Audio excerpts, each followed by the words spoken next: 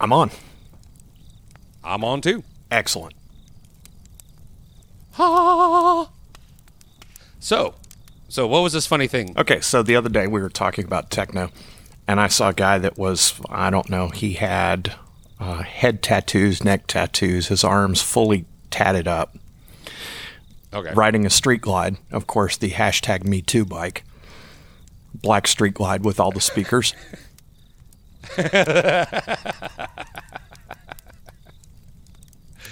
Okay. As he was rolling down the road blasting Sandstorm.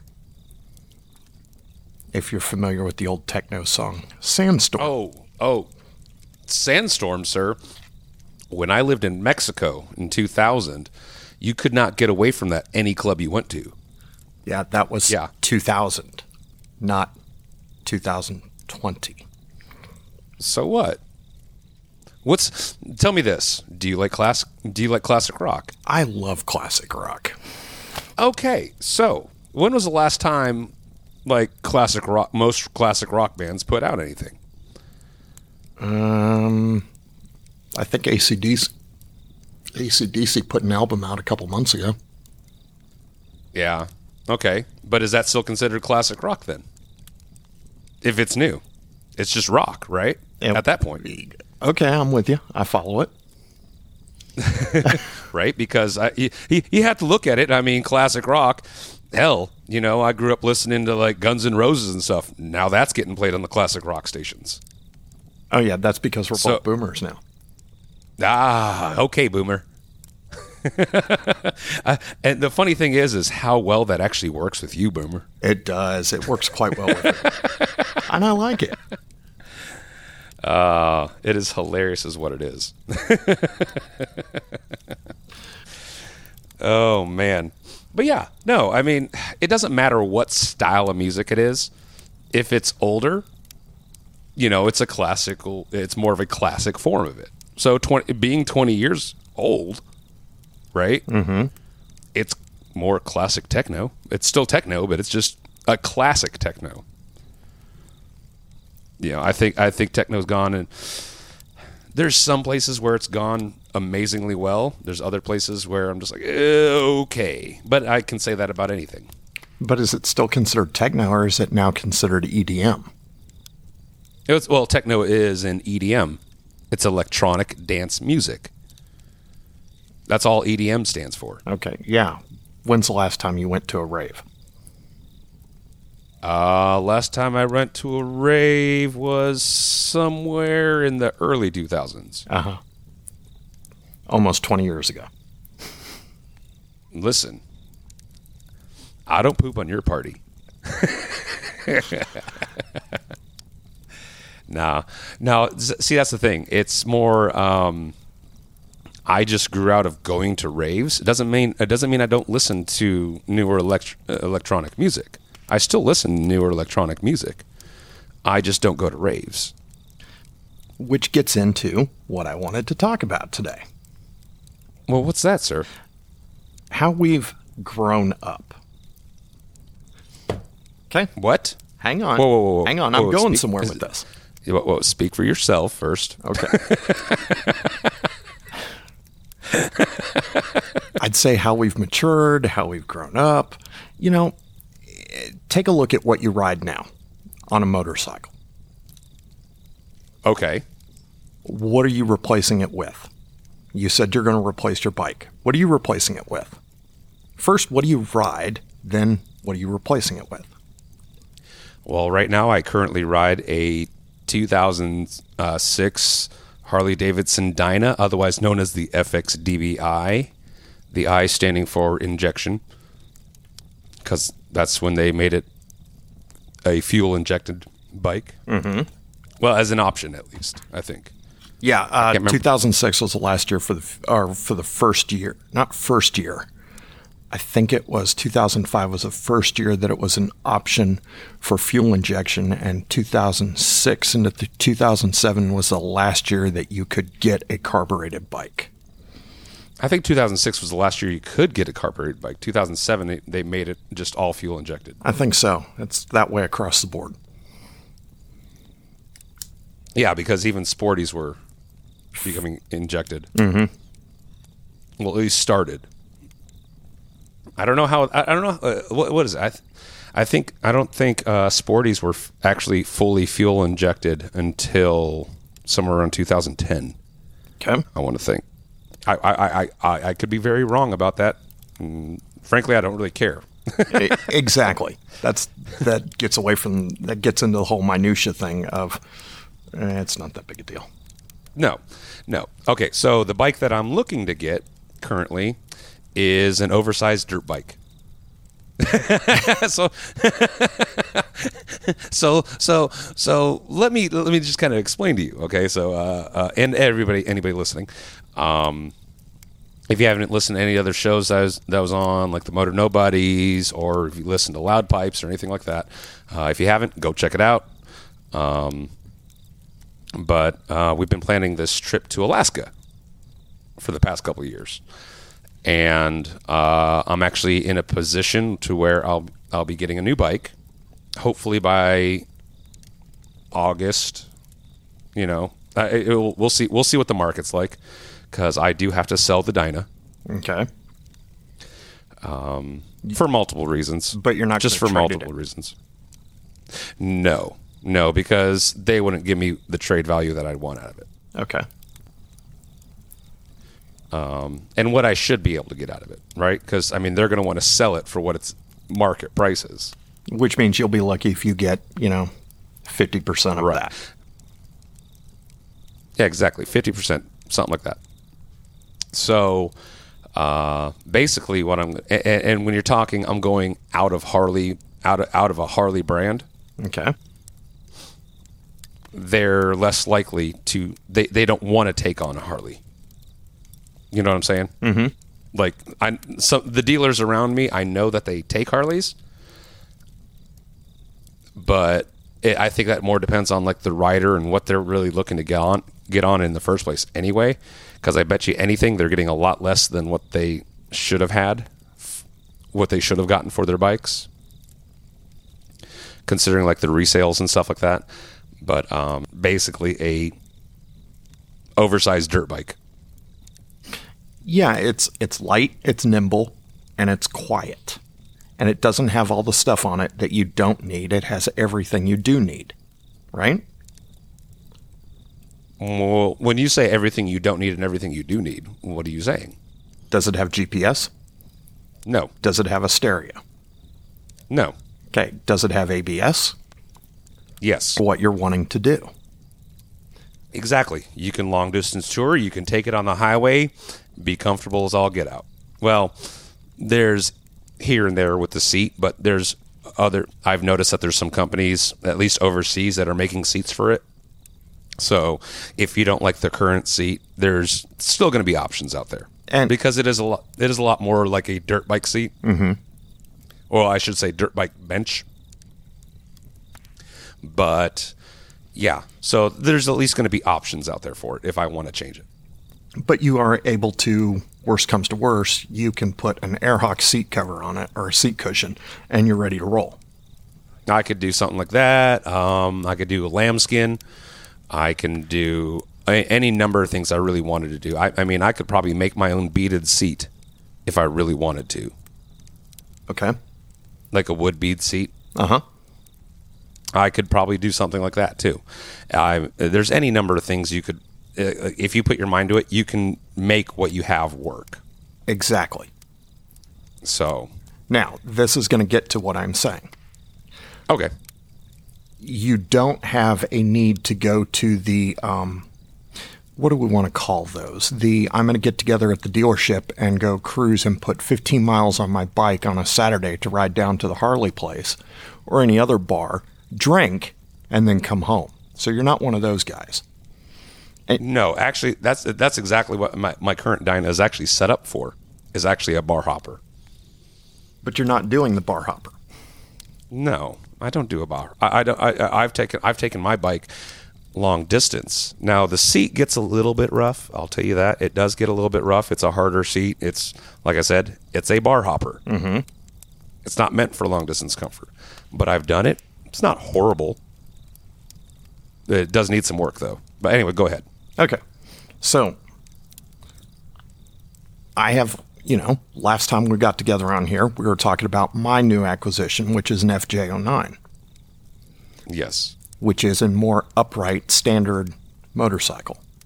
It's got plenty of power. It does not have traction control. It does have 3 modes, but it has ABS and heated grips, which, by the way, you need heated grips.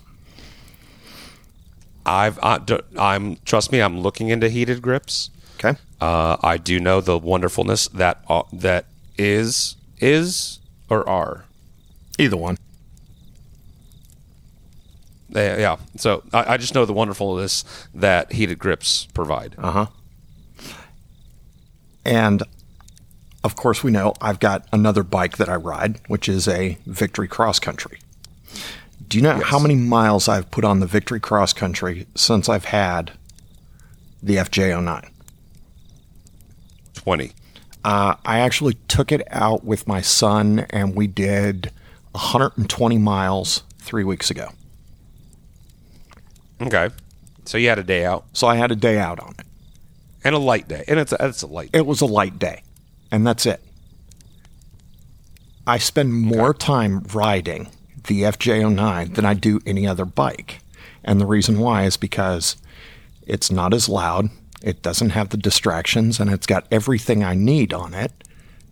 And it lets me focus more on riding and less on, let me crank the volume up on this stereo. Well, let me say something to that. So my dad has a 2016 Road Glide Ultra. Okay. And I've ridden that thing around town, taken it on trips and things like that. Mm-hmm. I don't find that as much of a distraction. The only maybe the only kind of somewhat distraction that there might be is like, I don't want to listen to this song. Flip to the next. Okay, we're in agreement on that. It's not as much of a distraction. It's just one more thing that's there. Yeah, but I'll also say this. So on my Dyna, on my helmet, I have a Senna. Okay. Right? I've got the Senna 10C. I got, so I can listen to music off my phone. So I've kind of added it to it in a sense, even though it's not actually a part of the bike. Okay. But it's still there. So, but I always have it at a certain volume, just so I can hear it. But I also use plug phones, so I don't have to have it cranked all the way up. It's just I can listen to it, and it's fine. And I can still hear traffic around me and everything. That it just helps. I like it like that. I do like listening to music. Music has always been one thing that's always kind of like center me and calm me a bit. And kind of put me where I'm at. Okay. But it also is a good way to get me in trouble on that bike, too. Especially considering most of my playlist. Because I am one of those guys that likes to listen to a lot more upbeat, well, I say upbeat, up-tempo music. Whether it be metal, electronica, it doesn't matter what it is. I like a lot more upbeat, up-tempo stuff. And for some reason, somehow, I can always find the proper beat. The proper speed for my beat that I'm listening to. Okay. So it can be very troublesome, like Run to the Hills. Yes, where you're trying to outrun the drum beat. Yeah, that's a difficult one. I find myself, I'm like, okay, nope, not gonna be speeding like that today. Next. So anyway, go ahead. So you were making a point. I'm kind of making a point on this because here's what I'm seeing. I'm seeing a lot of us, and granted, maybe we're not the normal group. We're not I've got my Harley Davidson leather vest that's got all of the patches because there's no more available on my vest. I am a member of a club, but none of us in the club are brand specific. Here's what we have for a ruling on our club. You have to have over an 800cc motorcycle. And the reason why is because you need to be able to keep up. Okay. Do you have a name for this club? Full Throttle Full Mag. Okay. It is a international club. There are chapters in numerous states and several international. I think we've got one in Ireland, one in Poland, I think. Okay. But anyway, that kind of gets away from what I'm saying. We're not the typical Harley club. Yeah, we're not the typical club. We're also not the typical Harley riders, even when you look at the members of the club and what we represent, what we get along with, and all that other stuff. So it tends to kind of show I hate saying the word maturity level because I know we're going to catch a lot of hate, which thank God after this maturity. After this episode gets posted, we'll probably get all kinds of hate mail. Please direct that to bacon@cracklecast.com. No. Actually, it's actually cracklecaststudio@gmail.com. Oh, hey, we got an email address. Yes, we do, sir. All right. And that's actually the website as well, in case you wanted to know. Oh, that's fantastic. We have a website too. That's right. cracklecaststudio.com. Wow. Wow. We're high rolling.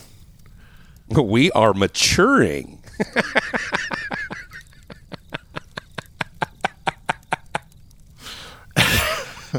Oh. But we're both changing how we ride. We're changing the things we do. We're talking about an Alaska trip where the Victory Cross Country and the Harley Dyna and the Harley Cross what is it that you've got access to? Your dad's bike? The Road Glide Ultra. The Road Glide Ultra. You know, those are not going to be bikes to take in that area. Well, I mean, where we're going, there's still roads. Now, I don't know. I've heard from some people that like the roads around there are a lot of potholes and things like that. Mm-hmm. So that could be detrimental. But I've seen people that have gone through Alaska and stuff like that on Harleys and stuff like that. So, I mean, if you stick to the main roads, okay, you know, I'm sure you'll be okay. It's the point of getting the ADV is I want to be more versatile with my riding. So if I see a dirt path somewhere, whether it be a service road or something like that, I want to take that and know that I'll be, you know, very capable of, like, at least my bike will be very capable. How long it'll take before I'm very capable is a whole nother story. But it's more to that kind of grounds. You know what I'm saying? Exactly, which is why I ordered today a skid plate and crash guards for the FJ09. So what kind of tires are you going to end up running on that then? I don't know yet. We can. You got a 19-inch front? Let's go with yes, but I don't know. You don't know how big your front tire is? No. Well, how long have you had this bike, sir? Month or two. I haven't had to put tires on it. You shouldn't have to wait for that. Dear Lord. 17-inch front. Man. 17-inch front, 17-inch rear. Okay, so you're going to be kind of limited. Actually, you're going to be very limited on what you can put on that. In terms of off-road capable. Mm-hmm. You're going to be very, very limited. Because they're not the same width, are they? No. The front's a 120, the rear's a 180. Yeah. So, yeah, you're going to be very, very... in fact, I'm not even certain you can get a good, proper off-road tire for that. Because so here's the problem. So you can run you can run yours off road, but you're going to want a better tire for it, of course. You know, for one, for traction. Two, your road tire is going to be soft enough that it's going to be a lot easier to pop when you're off road. Mm-hmm. Depending on like whatever kind of terrain you're on. You know, I mean, you could take a gravel or dirt road all you want, but then you're looking at the traction level you have. So, anyways, once again, minutia. So you got your skid plate. Got a skid plate ordered. Got a crash guards. What company did you end up going through with skid plate and crash guards? So the skid plate is actually, crap, I have to think.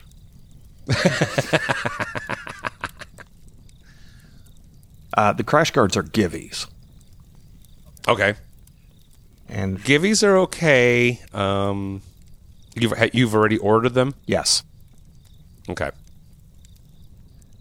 And I want to say the skid plate is a Moscow Moto. Oh, Moscow Moto? Mm-hmm. Wow, I didn't know that I didn't know they made hard parts. I did not know that they made hard parts like that.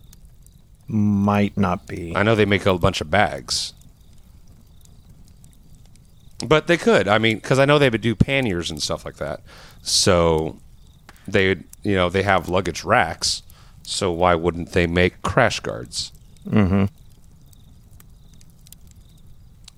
You know, they also do, apparel. Of course, a lot of companies do apparel. But everybody does apparel. Well, duh. And then you have America's #1 T-shirt, manufacturer. Fruit of the Loom? Harley Davidson. Oh, please. And please. Just to be clear, they are currently Indian is very close on their tail with that. Yeah, they are. Like Indian, seriously. I got so many problems with Polaris. It's not even funny. And I'm sorry, you own a Polaris. I do own a Polaris, and I haven't had any issues with it. Oh, I'm not saying anything about that, but it's just that they want. It's like they want so badly to be Harley Davidson. Excuse me, it's an SW Motec crash guard. Okay. Or not crash guard, skid plate. Okay, that makes a lot of sense there. But no, I was actually looking at Moscow Moto, the backcountry 35 liter panniers. Mm-hmm. Are you going to go hard or soft? Soft. Moscow doesn't make hard panniers; they make soft. Okay. I like the idea of the security with a hard pannier, but when you look at the rear end of the T7, as opposed to a lot of the other adventure bikes out there, it's built more like a dirt bike. A lot more like a dirt bike. And so it's as minimal as can be in terms of a subframe. And so hard panniers are going to send shock all the way through that. When you let's face it, when you're going off road, you're going to go down. Mm-hmm. It's just something. It's just the way of life. And at least the soft panniers are going to be able to absorb some of that impact. So it's less likely that you end up bending your subframe. That and I just think I think it's the kind of bike that just soft panniers look a lot better on it than hard. Well, I'm running soft bags on the FJ09, and I was just curious. You are? Yeah, I am. Okay. I'm running a set of Shad E48s. Okay. Any reason you went with Shads? They looked kind of cool. They had kind of As dumb as it sounds. I mean, it's as good a reason as any, because let's face it, unless you're just absolutely don't care how it looks, you could always go Tusk. Exactly. Right? Mm-hmm. Whether I do have to kind of go back on something I said on Loud Pipes when talking about Tusk. I didn't mention that they do actually currently make soft panniers as well. Mm-hmm. But like their hard panniers, it's literally aluminum box, and their softs aren't bad. They're not horrible looking, but if you go ahead and look up the Moscow Moto backcountry panniers, and you look at that, you're like, damn, that's a nice looking bag right there. Like a very nice, like you have color contrasts, you have nice good straps. It looks like it's got like good abrasion resistance. Like it's just a good looking bag. Now, mind you, the set is over $800. I do like the way that looks. They are nice. Mm-hmm. So, I mean, anything you go to put on your bike, part of it is aesthetics. Same thing you do with your car a lot of times, you know? Mm-hmm. You know, you're going to look at it and you're going to be like, huh, is that going to look right on there? I mean, even if it's functional. Well, you want functional, but you also want to make sure it's aesthetically pleasing. Because otherwise you're going to look at it and go, God, that's so ugly. Yeah, right. Exactly. You'll consistently look at it and be like, and that starts taking away from, like every time you get off your FJ, mm-hmm. and you're walking, whether it be into the gas station or whatever you're going into, you look back, don't you? Yes, I'm still looking back at it. Granted, I still look back at the Victory too, but yeah, I get what you're saying. That's the whole point. I mean, if you cannot look back at your bike and just, or your car or whatever it is, you got the wrong fucking vehicle. Mm-hmm. You got the wrong fucking vehicle. Plain and simple. Yeah, it works. It does what it's supposed to do. But you're not in love with it. And let's face it, unless it's your day-to-day, every single day, you got nothing else, and this is what I could afford done, you want something good to look at. You want something that you're going to sit in your garage, you just got done cleaning it, and you're just looking at it, and you're just like, I can't wait for our next adventure together.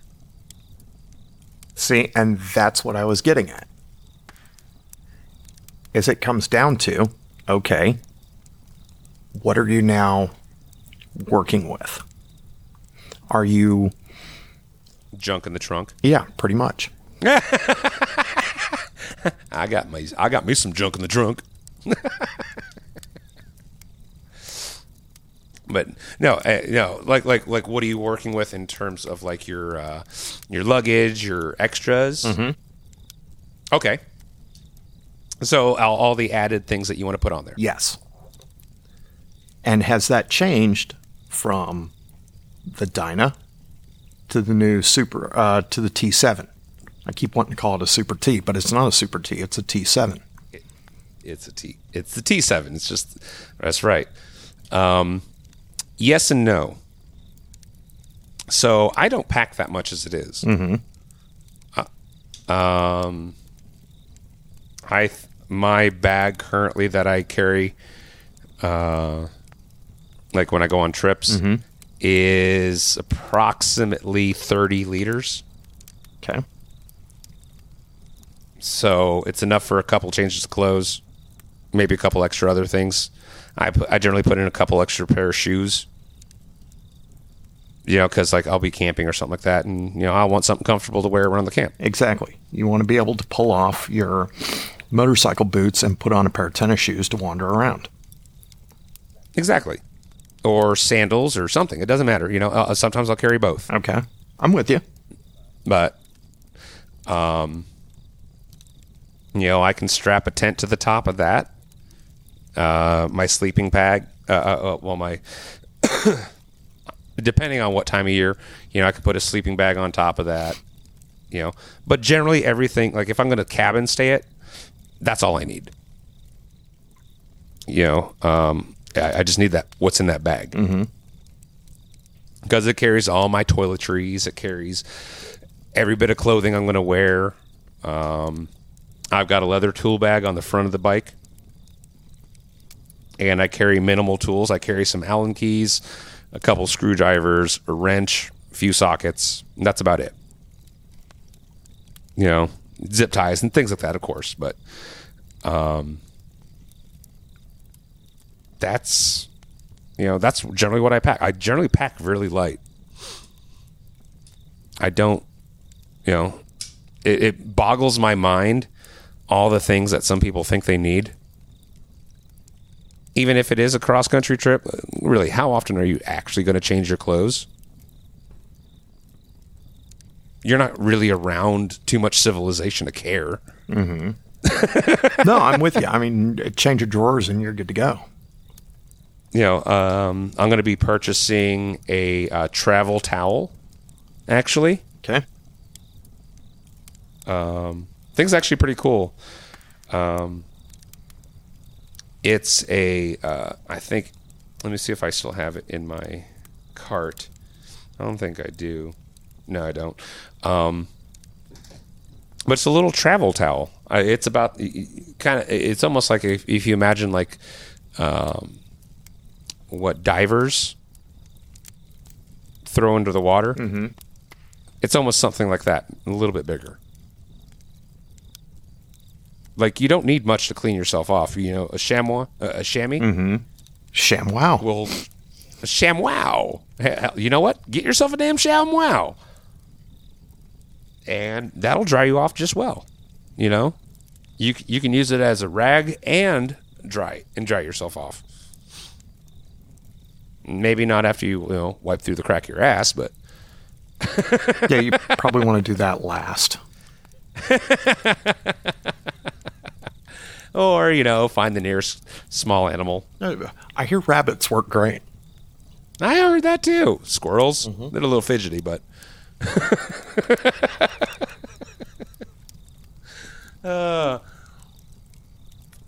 so on with this. But yeah, no, I don't like, I used to think I needed to carry a lot more. Mm-hmm. And I find that, should I take my dad's bike, take the Ultra? Mm-hmm. I tend to carry more stuff because I have the room. It's there. I'm like, yeah, why not? I can take that. If I don't use it, I don't use it. Whatever, it's there. It's room. So I try not to take too much, but damn, if the room is there, it's what law is that? Someone I actually just watched a video with somebody talking about the law. Like if there's a space to fill, people generally try to fill it. Yeah. I don't know which one you're talking about, but I know what you mean. Yeah, it's like, hey, if you find open space, you generally try to fill it. Mm-hmm. You're like, oh, well, you find a use for that space. But yeah, no, our trip down to Austin was a prime example of that. When we went last year, and John was there, we went down to MotoGP in Austin, and I had my bike completely packed. I had the wife's bike completely packed. Wait. You're talking the cross country, correct? Well, Austin is 3.5, 4 hours south of us. Okay. But we were going to be down there for almost a week. And we still didn't touch half the shit that we packed. No, you really never do. That's the crazy thing. I mean, think about the last actual vacation you went on. Okay, so the cruise in December. How much of that stuff that you packed did you actually use? Change underwear and change T-shirt. There you go. How much did you bring? Overpacked. and that's why I love, like, when you one thing you will always hear people say about, when you pack for a trip, pack what you think you're going to need. Now cut that in half. Yep. Then go back again, cut that in half. Okay. You only cut it in half a couple of times. You don't need to do it like 10 times and all of a sudden here you are left with a pack of gum in your wallet. Mm-hmm. It's not something like that, but it's like 1 to 2 shirts, maybe a pair of pants, a couple of pair of underwear, and a couple pairs of socks. That's literally all you need. It really is. I can wear the same underwear for weeks on end. No. Okay, I'm going to have to start rethinking this Alaska trip. No, I'm just saying, you'll find places that, hell, on a cruise, if you want to wash your undies in the bathroom of your cabin, wash them in the bathroom of your cabin. Let them hang there and dry. But they have washing machines. A lot of people don't realize that. Well, yeah, whatever. It doesn't matter. You can use something, mm-hmm. right? Whether it be the sink or a washing machine, doesn't matter what the hell it is. And when you're on the road, you can find a nice creek, wash your crap on the rock, and strap it to the top of stuff so it'll dry when you get moving again, and voila, you got fresh shit again. Mm-hmm. Because all you're doing is getting the shit off of it anyway.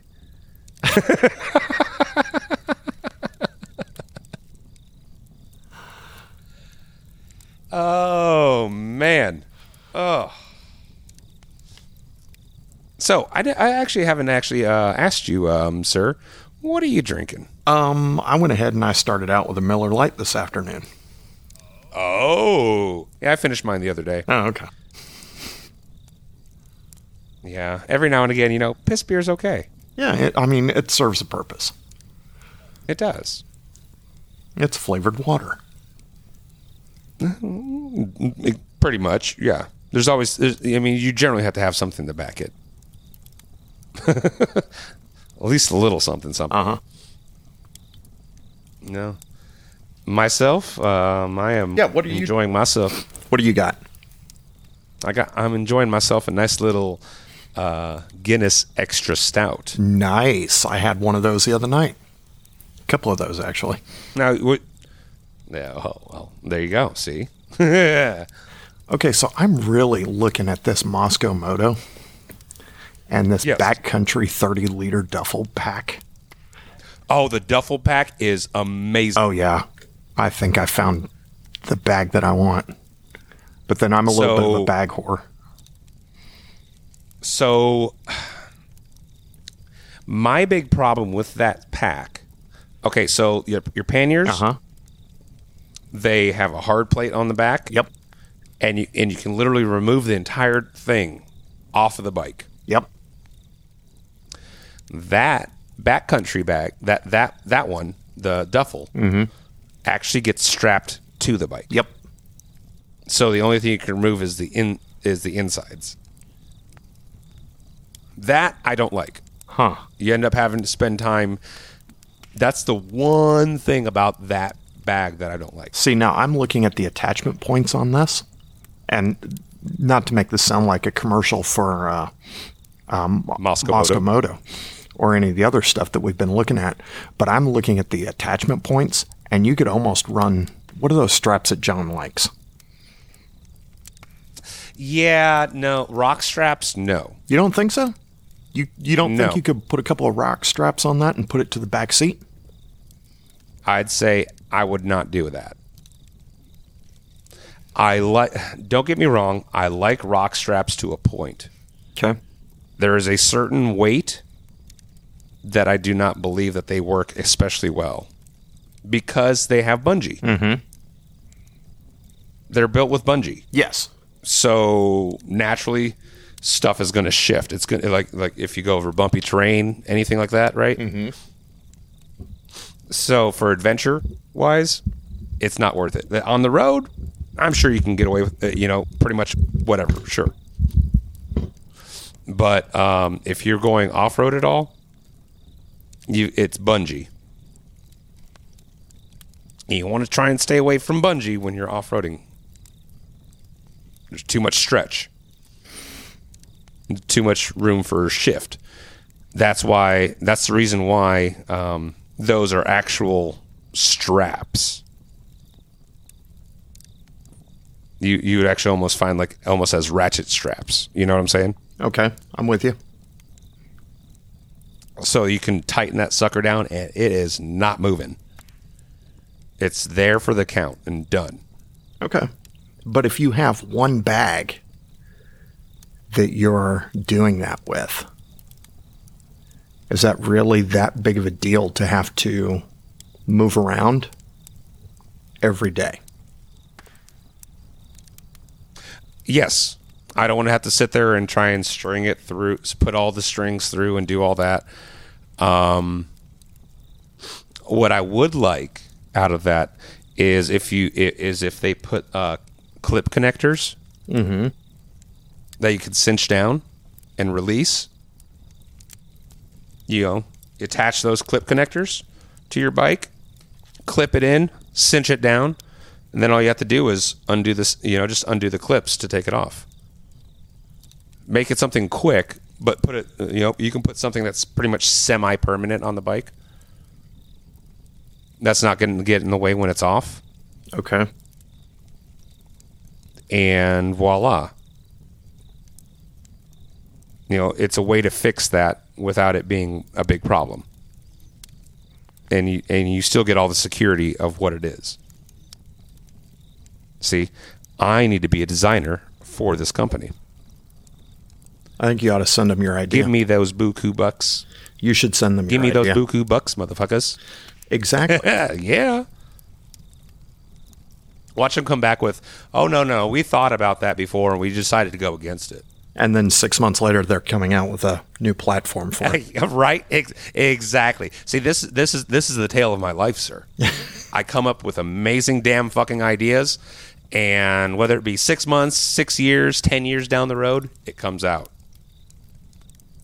Did you know, was it back in, I want to say it was 98 or 99, I worked at Hardee's. Okay.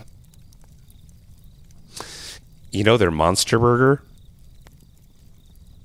When did the Monster Burger come out? Not until 99, 2000, somewhere in there? Something like that. Yeah. Guess who was making Monster Burgers? I made a 2-pound Monster Burger. I was like, hey, I get to make whatever the hell I want here. I'm going to use a patty. And then I started cutting up some roast beef. Just started slamming that on top. Put some cheese on there. I was like, huh. You know what they could use? Another damn patty. Whammo. I was like, that thing looks good. Ooh, some more cheese. And what did you have? Monster Burger. And if I could find the guys that I worked with, they would attest to I came up with the Monster Burger long before it ever became a thing. My damn ideas, somebody else is using. Exactly. Fuckers.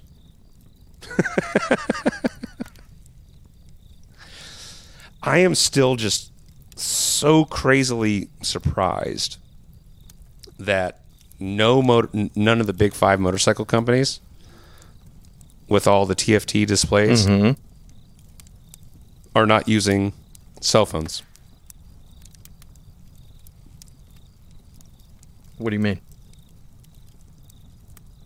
Well, instead of a TFT display, just make a program that goes onto your phone with a dedicated.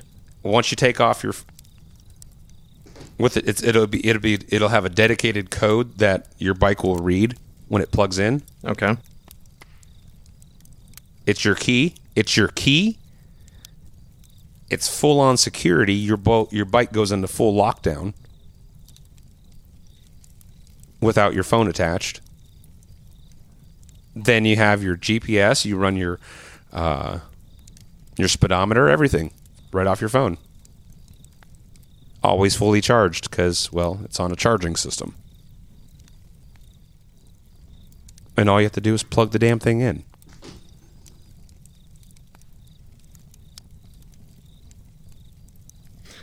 See? Yeah, that's... Who needs a key when everyone carries around a phone? Well, I work with a couple of older guys that make me look like I'm still wet behind the ears. And the one guy makes it a point of letting you know, don't call him because he doesn't have a cell phone. He doesn't want to talk to you that badly. Well, that's fine. There could be a dealer option of, technically, this is your key.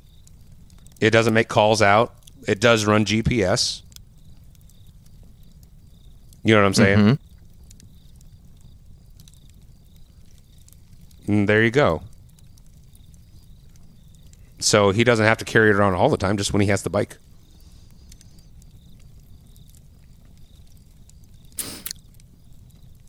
The only thing there's ways around there is a way around it because you would have to have a key to be able to get into the bike or to do something with it when it would be at the dealership to get worked on because you're not going to leave your phone.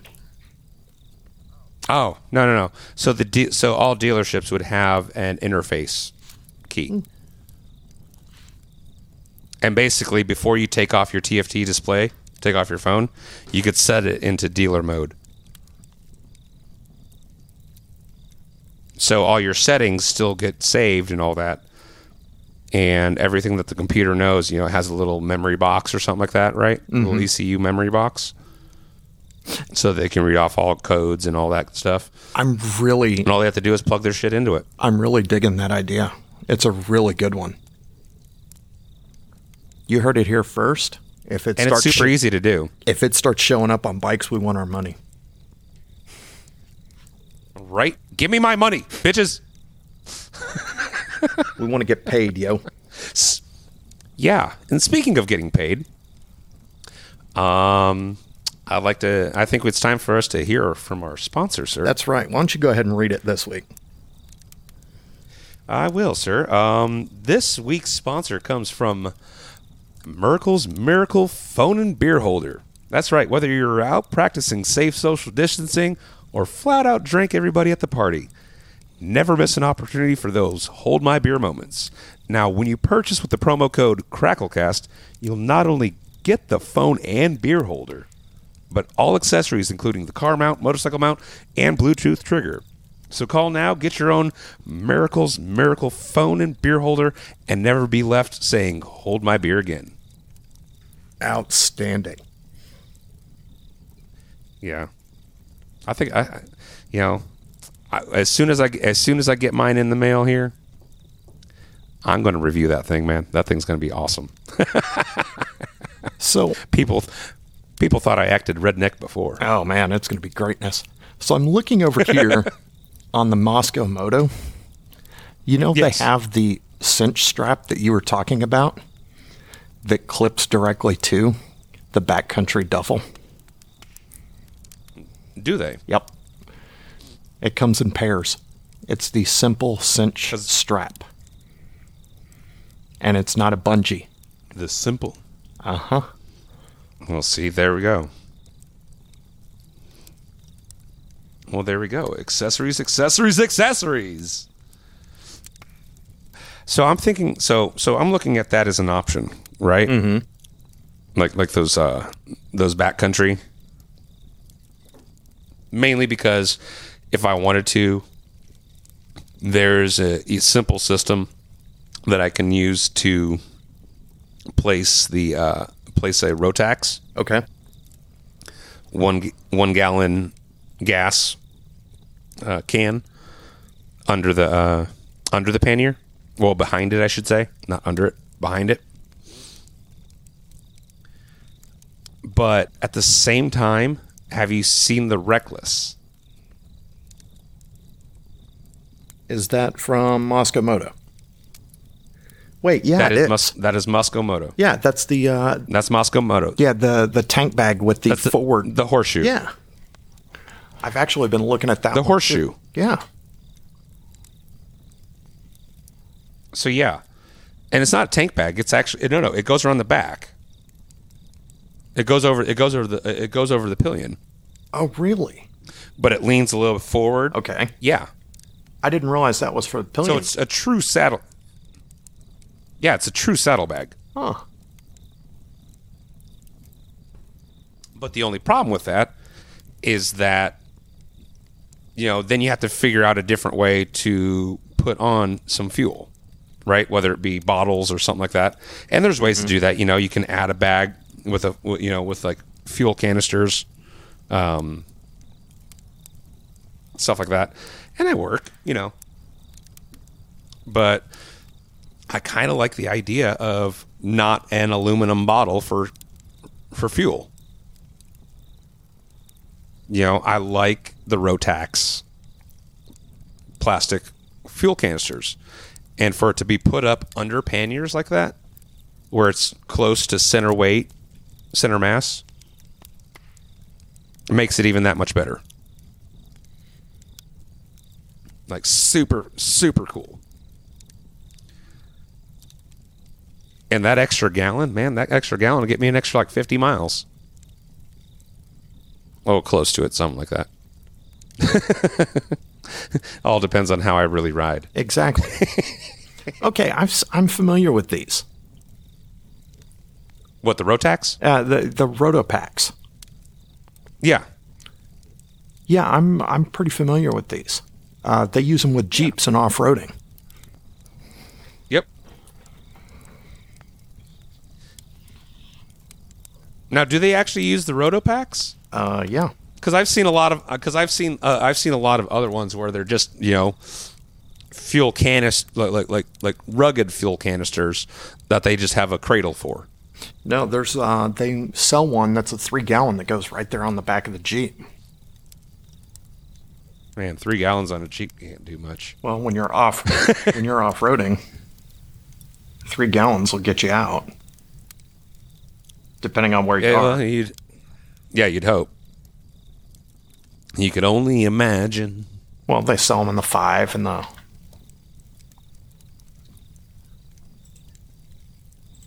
But yeah, no, like a single gallon, on a bike like that. And they do different ones too. They do ones that you could have like water. Mm-hmm. And stuff like that. So, I mean, if I knew it wasn't going to be getting out into anything crazy and I knew I was going to be close to gas stations and fuel up whenever I wanted to, I'd take water.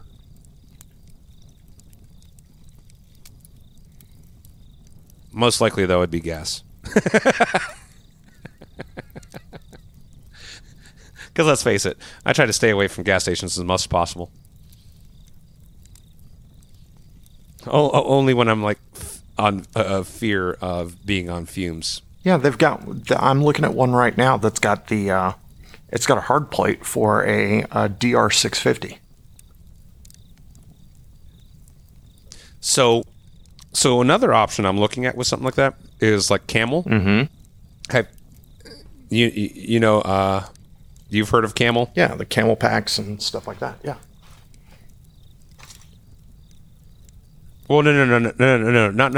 I'm not talking like the company that makes the drinking bags. Okay. They actually make motorcycle products. Oh, Camel ADV products. Okay, I'm with you. Yes, and they make fuel. They tend to make like fuel systems. Mm-hmm. So imagine like you have like the Rotopacks or something like that. So it's something like that, and lots of times they have it actually go into your fuel system, so it'll actually suction it out of there. So it's always fully used.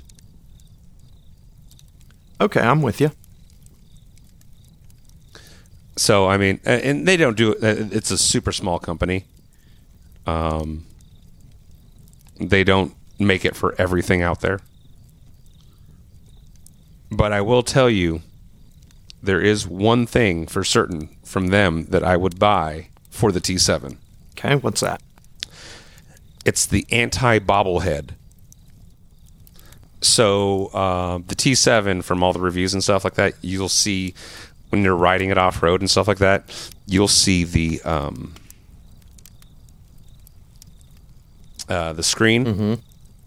You'll see the screen bouncing, and it's directly connected to the headlights as well. So the headlights will bounce a bit too.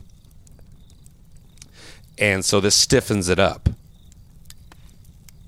It's just a couple of bars, and I think it's like $50 for these 2 bars. That will just they're 3 screws a piece. Okay. And it literally stiffens everything up. So little fun things I get. I'm looking to get, and I'm actually looking to probably get. I'm sorry, no, it's $70. But it's okay. I think something like that is almost immeasurable. The benefit that it gives. Crash bars and skid plate. I think I sent you the picture earlier. Mm-hmm. From Adventure Spec. Yep. And there I'm looking at maybe $400 total. All little things that I plan on starting to acquire before the bike comes out. So you're dead serious on this then? Yes. Like, I love the whole thing is it's so simple. Because I've looked at the super high tech bikes, the Tiger 900, the Tiger 800, the KTM 790. I've looked at all these high-tech bikes. Okay. And I keep coming back to something that I've always hated about cars and trucks and stuff like that nowadays. They're too technical to work on. Like, you can do some stuff here and there, but you can't take care of everything. I am completely with you on this. So I want something simple. Mm-hmm. The only reason ABS is on there is because it's required in the EU. Hang on a sec. I've ridden bikes without ABS, and I know you have too. My current bike does not have ABS. Okay, and does your dad's bike have ABS? Yes, it's actually got one of the original linked ABSs. Okay. Now, let me ask you a question. Which one do you feel is better? I've never had to use the ABS, so I don't know. Okay. I've had my... You know what I'm saying? I've had ABS engage on my Victory. And I will tell you, ABS is absolutely fantastic. Yes and no. Yes and no. Okay. So, ABS is good. Don't get me wrong. In general, in a general basis, ABS is good because your hand in a panic situation is not going to throb in and out, in and out, in and out, in and out. Yeah, it's not going to pulse it like it needs to. Right. It's not going to do what it needs to do like that to stop you as quickly as you need to. It allows you to be who you are and do your panic grab without having to worry about the consequences of a panic grab. Mm-hmm. With the T7, people don't like the ABS so much. Like, they really notice it kind of odd. And maybe there's something, maybe it's something software-wise that they need to fix with it. Who knows? I don't know. But let's face it. There's been decades upon decades of people riding motorcycles without ABS. Mm-hmm. Well, sure, it's nice. But if you're a smart rider, you really don't, for the most part, need ABS. Well, that right there leads into something that people have been cutting their grass and blowing their grass out into the street for decades upon decades upon decades. Yep. When did we become such pussy riders that we can't handle grass on the street?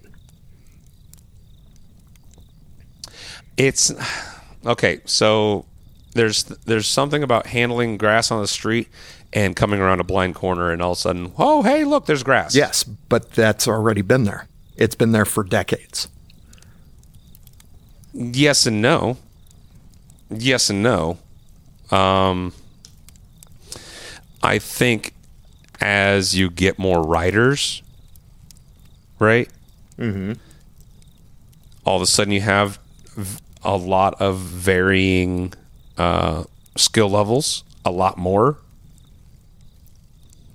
And a lot of people, listen, grass is not a bad thing to me unless I got to stop on it. You know what I'm saying? Mm-hmm. I don't care if you got ABS. You get. I've actually come up to a stop where there was probably about 15 foot worth of hay crossing the entire road. Like, you could not get around it without going off road. And, you go to stop and, well, guess what? I'm barely even on my brakes and my wheels stopped. And just slid. So your ABS is not going to do anything for you at that point. When you have no traction, you have no traction. Mm-hmm. And it's a fact of life. I mean, you have to become a better rider. You really do. But I can also attest to the fact that, I know a guy who went down last year because literally giant, like the entire road was covered with grass, mm-hmm. coming up onto a curve. You still there?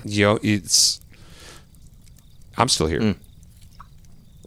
Yeah. It's just things that, I get that, it should be something that you should be, I guess, ready for. Mm-hmm. But at the same time, not everybody is. Can you attest that the new person that you're riding with is going to be ready for that? Oh, no. If they're a new rider, they're probably not going to be. If they try to do an emergency stop on grass, they're not going to be ready. But as a new rider... There's see? That's the point. Okay. You have to make it for across the board. Stop doing it because you don't know who's new and who's not. Is that person cutting the grass? Cities literally have had laws against throwing their clippings out there, and it's not even for motorcycle riders. It's about stop being dirty bastards and keep your shit on your own property. Exactly. Now, I just don't like it because I don't like the way it looks. But then again, we're back to that whole, okay, boomer. Well, once again, it's keep your shit on your property. Exactly. That's all I'm saying. It's just keep your shit on your fucking property. It's, as a motorcycle rider, I can deal with it, and I can deal with it pretty much just fine. I'll slow down my speed to where I'm pretty much standing through that damn fucking corner. Shit like that. Uh-huh. That's fine. But I can't attest to everybody else that's going to be on the road behind me. And just because you're too lazy to shoot it back into your fucking lawn, how about this? Don't let it grow to 2 fucking foot before you cut it. Stop being a lazy ass and cut it every fucking week. I mean, let's face it. There's going to be... You can point fingers on either side anywhere at any time. Exactly. But in truth, as a motorcycle rider, you should be prepared. And as a landowner, you shouldn't be a dick. because I can guarantee you some of them, some of them out in the country roads and stuff like that, do it on purpose. Oh yeah, because they get all these motorcycles like, oh, they're ruining my calm. I'll show them. Well, don't be a dick. Dick. Exactly. No, we're pretty much eye to eye. I mean, it comes down to education. A lot of people need to be better riders.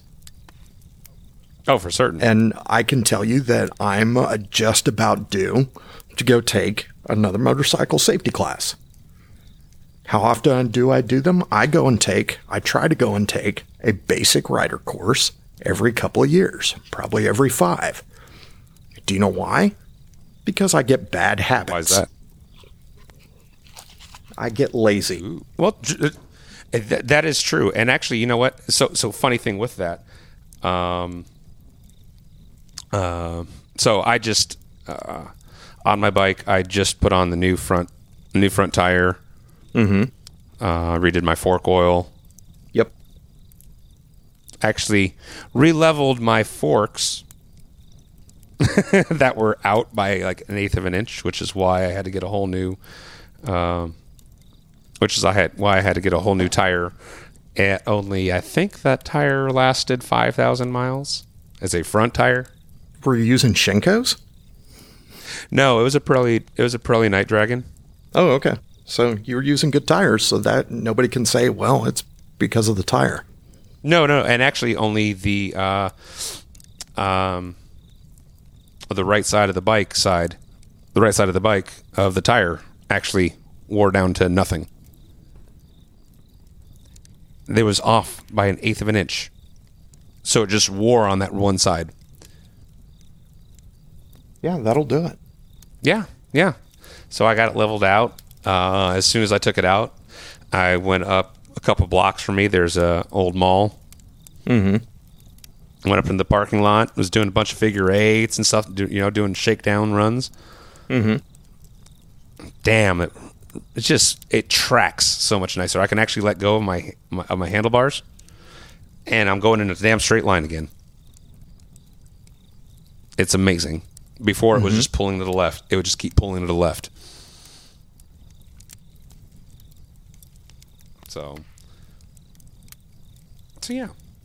Where were we with that? Damn, I don't even remember where we were at. That was kind of the whole point of this, though. Maturing? Yeah. Well, I mean, you figure out things as you go. Exactly. Some do, some don't. I mean, some, when you figure it out, some people just look at it and they say, nah, screw it. Hell, I say that sometimes. Sometimes traffic just pisses me off and I just got to get past them. Exactly. But I bring that upon myself, knowing damn well anything happens, I'm at fault. Doesn't mean I won't yell at other drivers for pulling out when they see somebody. I'm not saying anything about that part. Like, hey, I may be speeding, but let's face it, you look you look me dead in the fucking eyes. And you're just like, I'm going to go anyway. Mm-hmm. Because that happens in my truck, too. Well, that's because... So it doesn't matter the size of the vehicle. It just happens. Yeah, I don't agree with a lot of what they do over in Europe. I don't like having my freedoms, restricted. I don't like having my freedoms told what I can own, what I can't own, and all that. But I will say that the way they handle...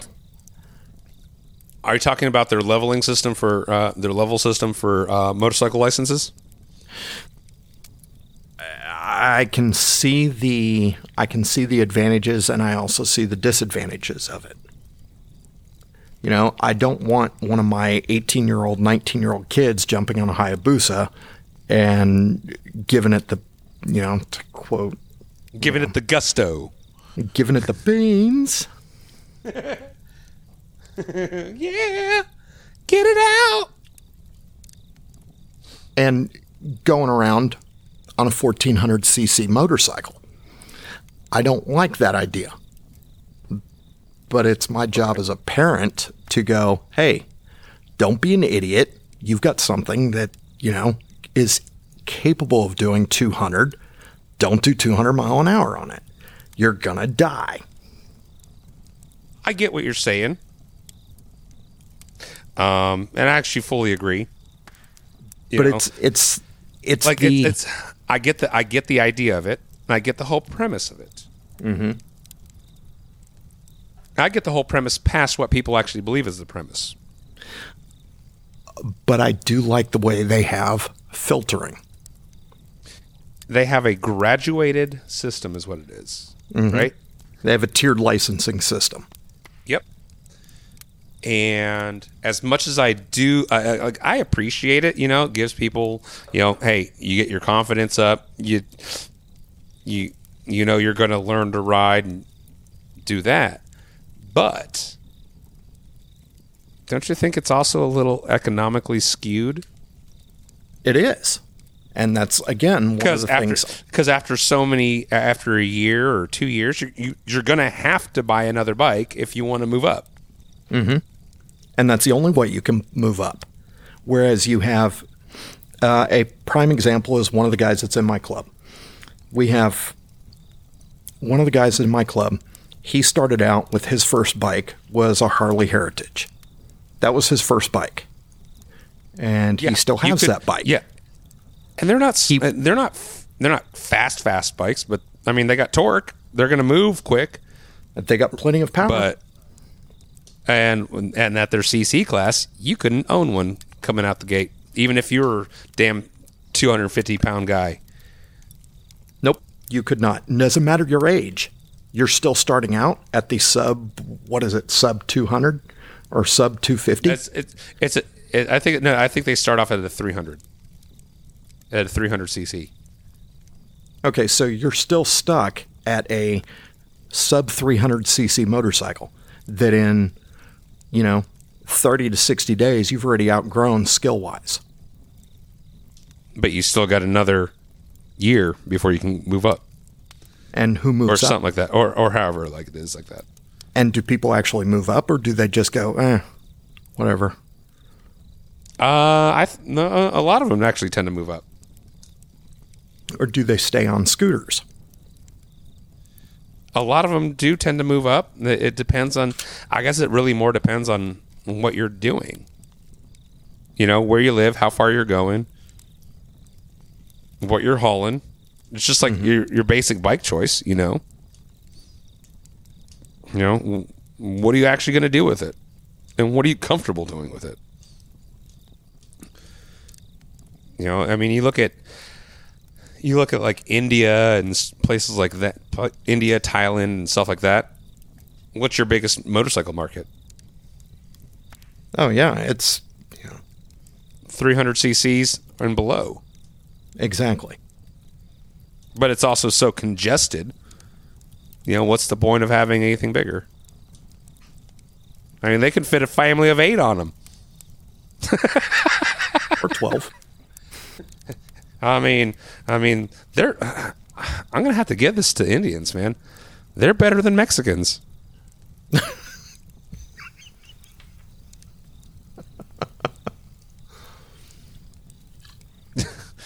Listen, I'm nope. I got nothing. When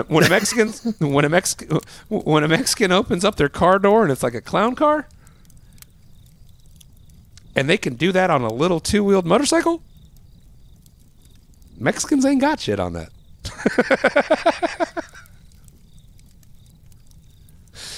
Just saying. And they can wheelie it. What is with these people? And they ride in flip-flops. Not even tennis shoes. Flip-flops. That's right. Yeah. If they want to get their face eaten off or their feet eaten off, who cares? I guess it is what it is. Pretty much.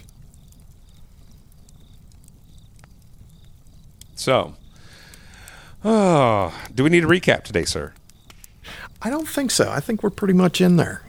Listen to other podcasts. Motorcycle Men, Loud Pipes. Couple of Moto good Nobodies actually might be starting back up again. Really? Go figure That'll that be one. good. Yeah. So we'll see it. We'll see. We'll see if Amp can stick with it this time. Well, if you need me on that one, give me a shout. Well, I mean, we're just. I'll talk with you later about that. We'll see what happens with that one. Okay. Recycle Garage. Yeah. What? Don't forget Recycle Garage. Yes. Now, there's a bunch. There's Cleveland a bunch of Moto podcasts out there.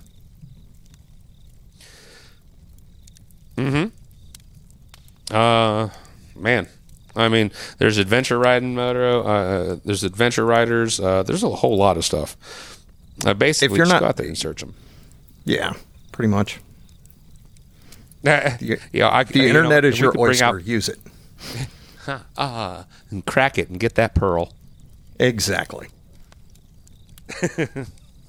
So I guess that leaves us with until next time. Adios, amigo. Adios, sir. And also, don't forget, everybody, check out our website, www.cracklecaststudio.com. If you'd like to send us a little feedback, maybe you want to send us a topic of whatever to talk about, we will go ahead and talk about whatever you got. cracklecaststudio@gmail.com. So until next time, bye con Dios.